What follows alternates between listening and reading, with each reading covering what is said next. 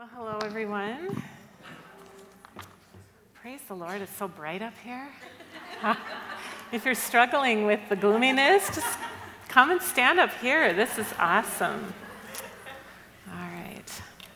Well, today, our story is found in 1 Samuel chapter 25, and I love how this worked out. We didn't plan this, but if you're following along in our SOAP, which is our church's Bible reading plan, we just read this story on Monday. So for many of you, it will be familiar, but it is the story of Abigail. Now, Abigail is someone from all outward appearances. She was a woman to be envied because the Bible tells us she was a sensible and beautiful woman. Now, many of us would be glad if either one of those could be said about us, but Abigail was both. And add to that, she was wealthy. So the subject for our story today is a smart, beautiful, wealthy woman. But despite that outward appearance, her life was far from perfect because Abigail had the misfortune to be married to a fool, literally. Abigail's husband's name was Nabal, and Nabal's name means scoundrel or fool. She was married to a fool. All right, so we have this story taking place in a time when Saul was still the king of Israel. And David, who would be the next king, and his 600 men who were following him and helping him, they were in the wilderness hiding, running from Saul who wanted to kill David. So for a time, David and his men were coexisting with Nabal's shepherds who were keeping their sheep. They were in the same wilderness. And these shepherds would later say that David's men acted like a wall of protection to them. So, hoping for some return kindness for this protection, David asked Nabal for some provisions so that he and his men could celebrate a feast day. And Nabal very rudely refused, which made David very angry. And he began plotting his revenge. And this is where Abigail comes into the story. Because one of Nabal's servants heard what David was about to do. He was about to attack Nabal's home. And he couldn't go to foolish Nabal about it, so he went to sensible Abigail. And this is what this servant said to Abigail. He said, "Now therefore, know and consider what you will do. For harm is determined against our master and against all of his household, for he is such a scoundrel that one cannot speak to him." So Abigail is asked here to know and consider what to do. So first she had to know her situation, because she not only had a foolish husband to deal with, she also had a soon-to-be very ill-tempered king who was having a bit of a temper tantrum, to say the least. And being a woman in this time meant she really didn't have the authority to challenge either one of these men.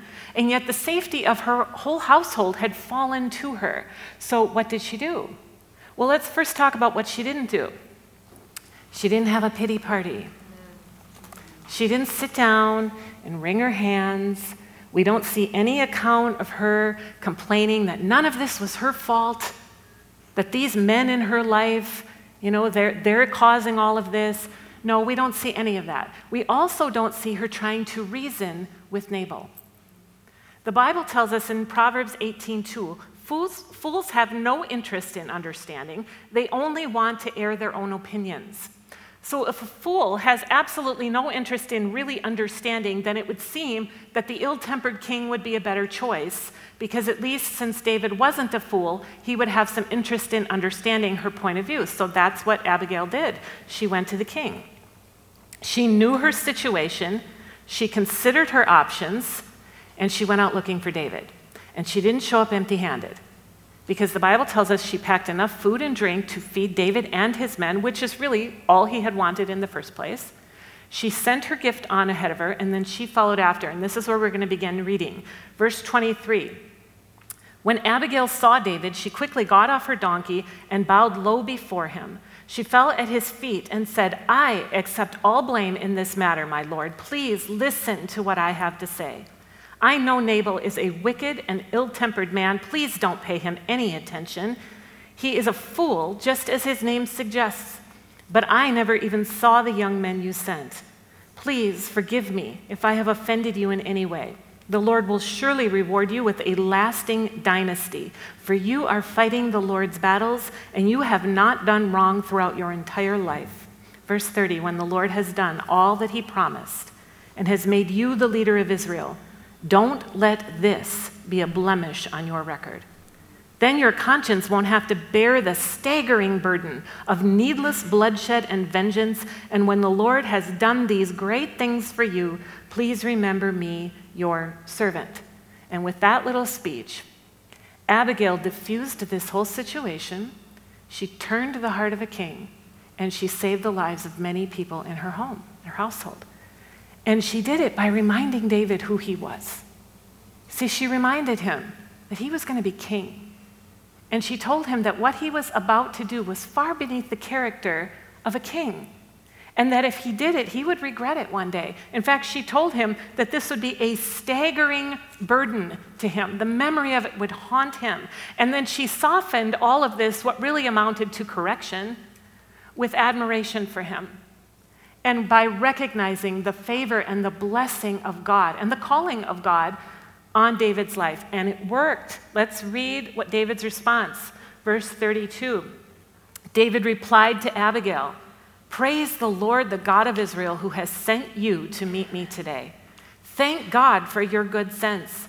Bless you for keeping me from murder and carrying out vengeance with my own hands. For I swear by the Lord, the God of Israel, who has kept me from hurting you, that if you had not hurried out to meet me, not one of Nabal's men would still be alive tomorrow morning."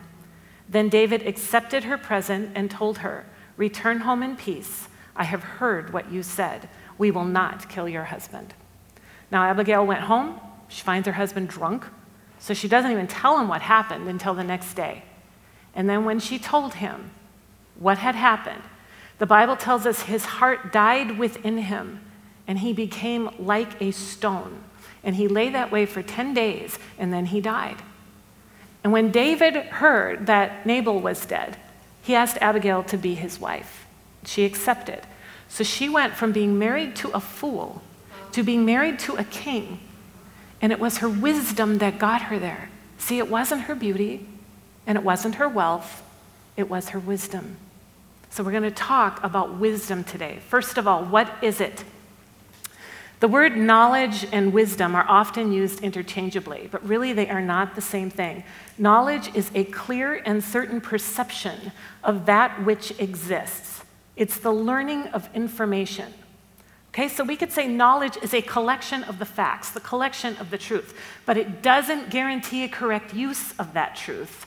For that, wisdom is needed. Wisdom is the right use or exercise of knowledge.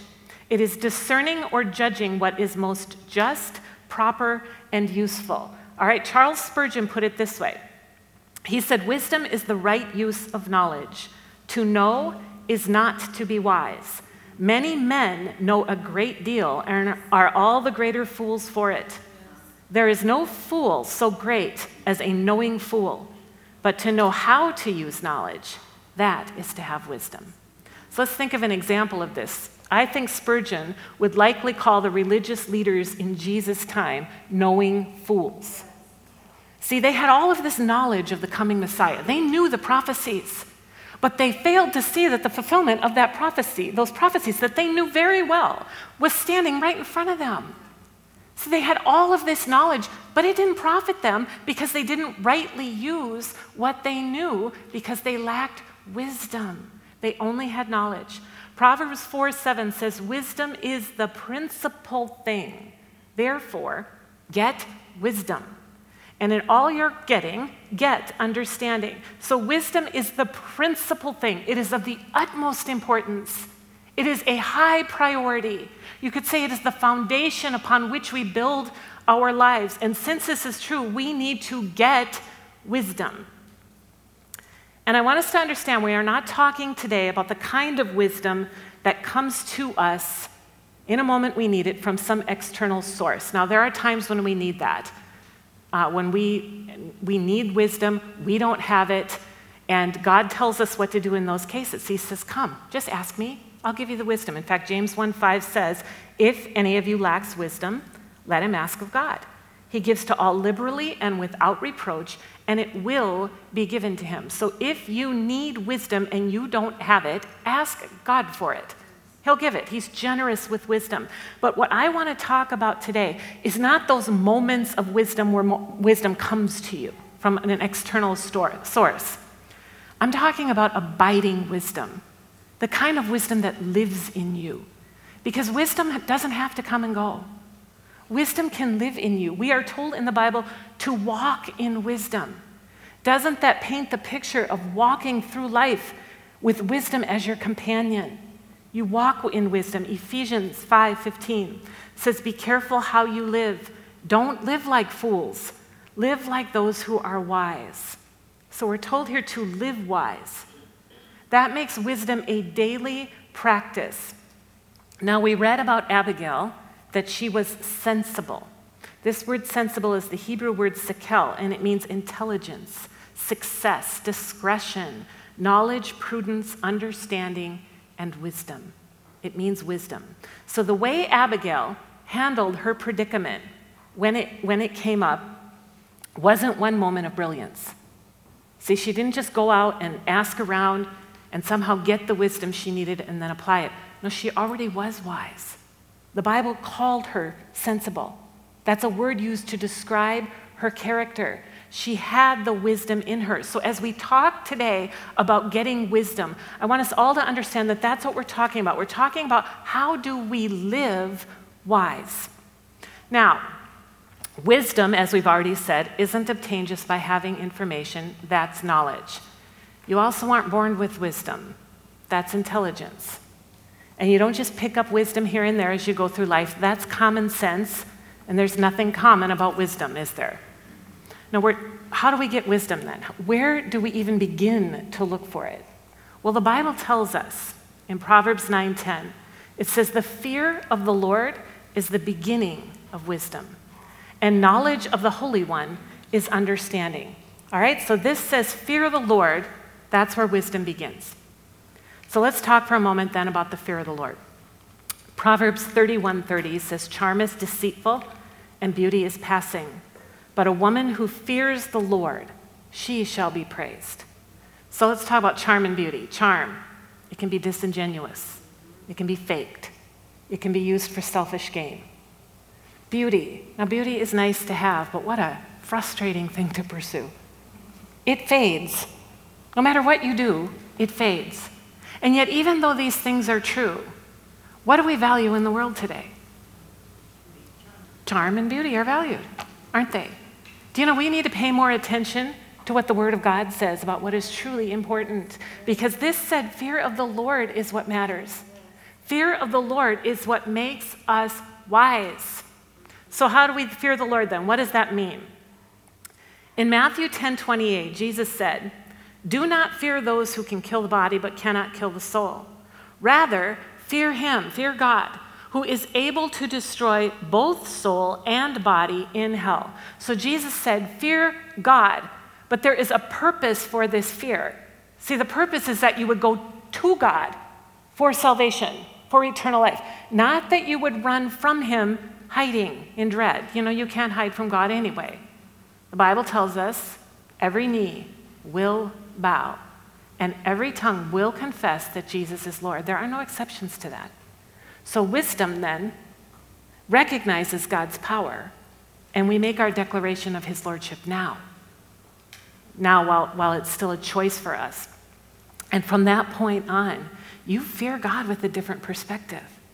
See, you still recognize his power and his awesomeness, but you do so with the understanding that all of God's power works on your behalf.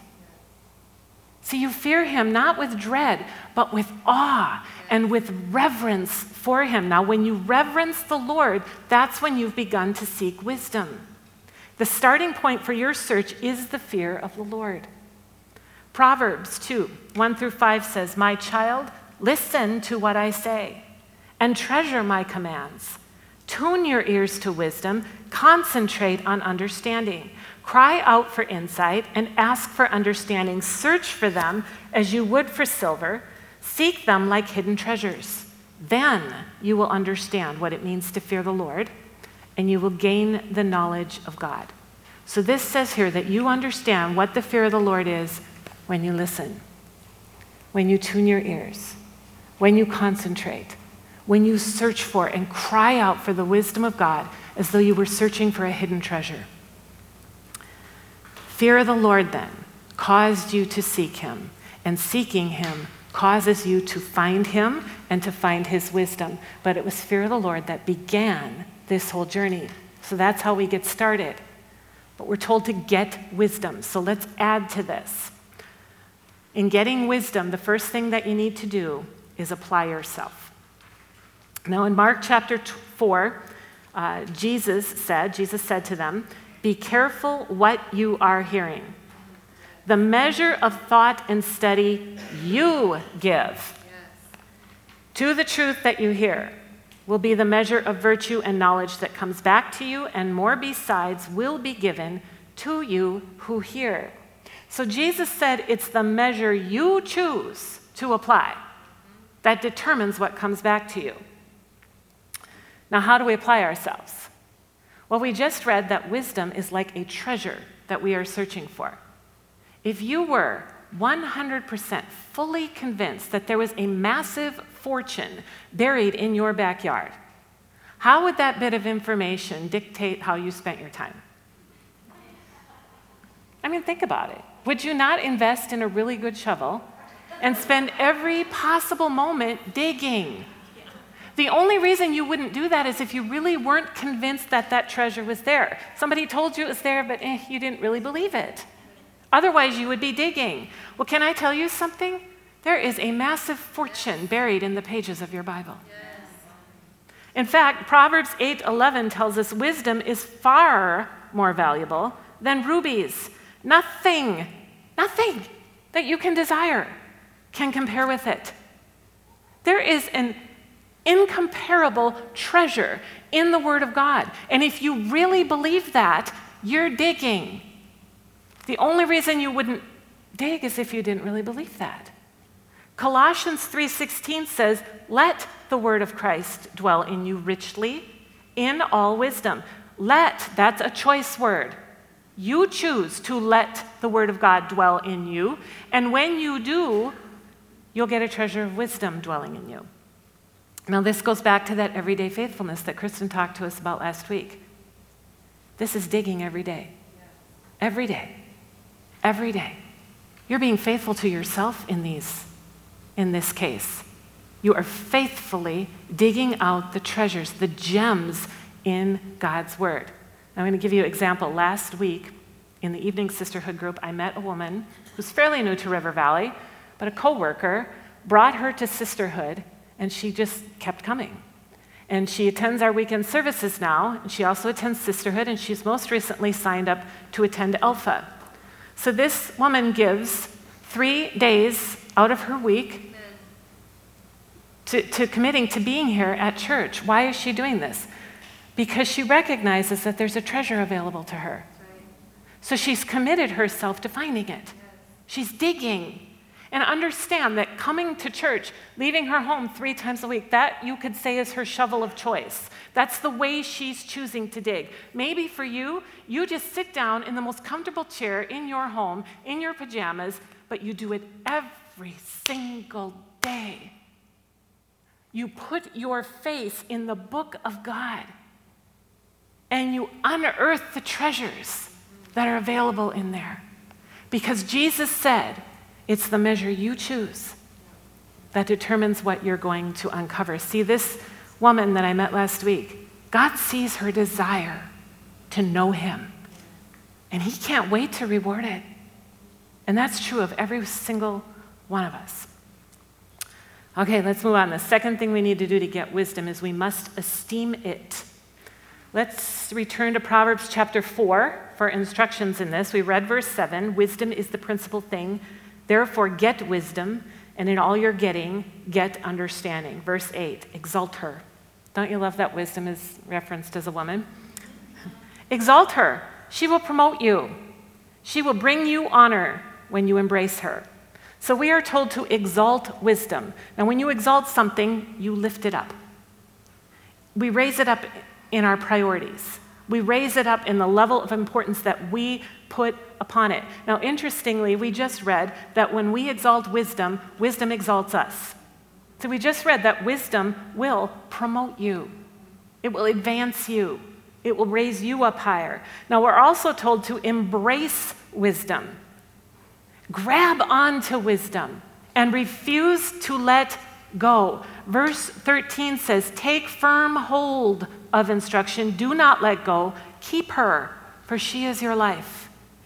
Do you know the world is going to try and wrestle godly wisdom away from you?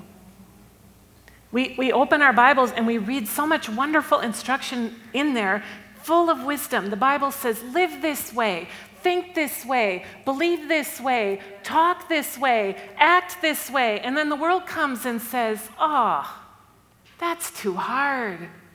That's too strict. That's too narrow. Do it this way, it's much easier. And now there's a fight on your hands. What are you going to hold on to? Are you going to embrace and hang on to the wisdom that you are given? Because if you will, it will bring you honor. And this is what happened to Abigail. Now let's think about Abigail. She held on to instruction, even though she lived every single day with foolishness. Foolishness was the governing authority in her home. You could say she submitted to foolishness every single day. And yet she didn't use it as an excuse to remain simple-minded herself. She pursued wisdom in spite of her environment, in spite of her surroundings. And when she did, it brought her honor. When she was called upon to know and to consider what she would do, she had that wisdom in her, and it brought honor to her. It made her be married to a king. That's a promotion. Now, we've talked about the fear of the Lord. Before we leave this point, I want us to talk about its opposite, which is the fear of man. Because the fear of man will keep you from esteeming and embracing the wisdom of God. See, God gives you wisdom again, but then you take that wisdom, and we all do this sometimes, and we weigh it against the opinions of other people. See, if I do this, what's so-and-so going to think? If I do this, how does that line up with popular opinion? How does that line up with what the experts say? And we actually, without really realizing we're doing it, we weigh our options, and we actually are trying to decide whether or not we're going to obey the wisdom of God or not. How do we know if we're doing this? How do we know if we fear God or if we fear man? Here's how you know. It's the voice that's loudest to you when you are making a decision. That is the voice you esteem the most. That's the voice you fear. And that voice must be God's voice. Because the fear of man is one of the biggest obstacles that you and I face in fulfilling our God-given purpose. Because we can actually restrict ourselves. We take those opinions of man, it's like we put a ceiling over how far it is that we'll go in our lives. That's not wisdom. We have to esteem the voice of God, even if it goes counter everything the world tells us. His voice must be exalted in our lives. All right, third thing that we need to do to get wisdom is embrace mystery. Do you know, when we apply ourselves to seeking the wisdom of God, we are going to run up against some things that we just don't understand. And that makes sense to us because, listen, God is smarter than us. And we're talking about digging into a book that he authored. So it makes sense. We don't need to beat ourselves up about this. There are some things we just don't understand. Maybe we're reading through a Bible and I don't know what that means. Or maybe we get to a point where we think, I thought I knew what this meant, but I'm sensing there's more here. There's a mystery here, and I haven't yet fully grasped it. Or maybe we look at what we see in the Word of God, and we understand what we're reading there, but the mystery comes in when we look to our lives and we don't see what's here happening in our lives. There's a mystery, and we need to embrace that mystery. Albert Einstein said, it's not that I'm so smart, it's just that I stay with problems longer. Isn't that interesting? Einstein himself attributed his success in the world of science to his perseverance, not his intelligence. Now, clearly Einstein was intelligent. The man was a genius. But what set him apart from all the other smart scientists of his day? He would tell you it's that he pursued answers until he had them. And if he can do it with science, how much more can we do it when we're facing a mystery in the Word of God? Listen, it's not a problem to not understand. That is not the problem. The problem is when we stop trying to understand. We allow the mystery to make us frustrated, and we give up. 1 Corinthians 2 says, however, Paul speaking, we speak wisdom among those who are mature, yet not the wisdom of this age, nor the rulers of this age who are coming to nothing.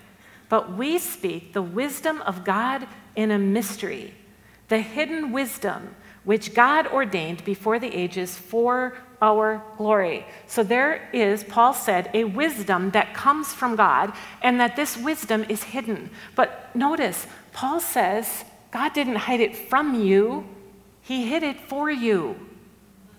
It's hidden for our glory. So God then hides wisdom with the intention that it would be found. Now, if you've ever had an Easter egg hunt, you know that the purpose of having the hunt is that the eggs would be found, right? You don't hide eggs, especially if they're real eggs, and then hope no one finds them. So then, if the purpose of the hunt is that the eggs would be found, where do you hide an egg for a 2-year-old? Right in the middle of the floor. In plain sight, right? Why? Because that is a toddler's capacity for finding things. Now, as your children get older, they enjoy and are capable of a little more rigorous search, so you begin to hide them more creatively. Now, God then, in much the same way, he measures our capacity for discovery, and then he hides his truths accordingly. And some truths are really easy to find, and others take a little more of a rigorous search. And now you might be thinking, why hide the wisdom at all? And the answer is found in Proverbs chapter 25, verse 2, which says, it is the glory of God to conceal a matter, but the glory of kings is to search out a matter. Who are the kings? The Bible calls us kings and priests. The Bible says that we will rule and reign with Christ. So the mysteries of God are hidden in the Word of God because your royalty becomes defined in the search for that wisdom. You benefit from the search. The Passion Translation says this. It says, the honor of kings is revealed by how they thoroughly search out the deeper meaning of all that God says. So when you run into mystery, embrace it. This is an honor for you. Stay with that mystery because it is a benefit to you. Do you know there is a benefit to asking a question of God? And that question is, what does that mean? I ask this question so often I can't even tell you. God, I don't get it. What does that mean? And see, when you ask God that question, it opens a dialogue between you and the Lord. It's like handing the Holy Spirit an invitation to explain the mysteries of God to you, to participate in your time in the Word of God. This is an honor for you. I love what R.A. Torrey said about the mysteries in the Word of God. He said, it is clear that there must be difficulties for us in a revelation such as the Bible. If someone were to hand me a book that were as simple to me as the multiplication table and say, this is the Word of God, in it he has revealed his whole will and wisdom, I would shake my head and say, I can't believe that. It's too easy to be a perfect revelation of infinite wisdom. There must be, in any complete revelation of God's mind and will and character and being, things hard for the beginner to understand, and the wisest and best of us are but beginners. Isn't that beautiful? You know, Abigail, she wasn't born wise. She had to develop this wisdom in her. When the time came for her to know and to consider what to do, she had to have that in her already. There wasn't time to go out and cultivate a life of wisdom when the problem came up. This was a slow, methodical, day by day pursuit of God. It's that every day faithfulness. Get the Word of God in you. And when you do, you'll have the wisdom that you need in the moment when you need it. In fact, if I could say it this way, if you will put the Word of God in you, you will have a word from God when you need it. Because that word is in you, and then the Holy Spirit comes and he just stirs it up. The perfect word for the perfect time. And you have positioned yourself for him to be able to work that way in you because you have filled yourself with the Word of God. Now, maybe you're like Abigail, and maybe you live every day in an environment where godly wisdom isn't valued. Maybe you work in an environment like that. Don't let that be the reason you won't pursue it yourself. Get wisdom. Pursue it every day. Dig for it like a treasure and live wise. Now, I want to end by one more scripture from Proverbs 4. It says, "My son, my daughter, give attention to my words. Incline your ear to my sayings. Do not let them depart from your eyes. Keep them in the midst of your heart, for they are life to those who find them, and they are health to all their flesh." Amen? Amen. Thank you.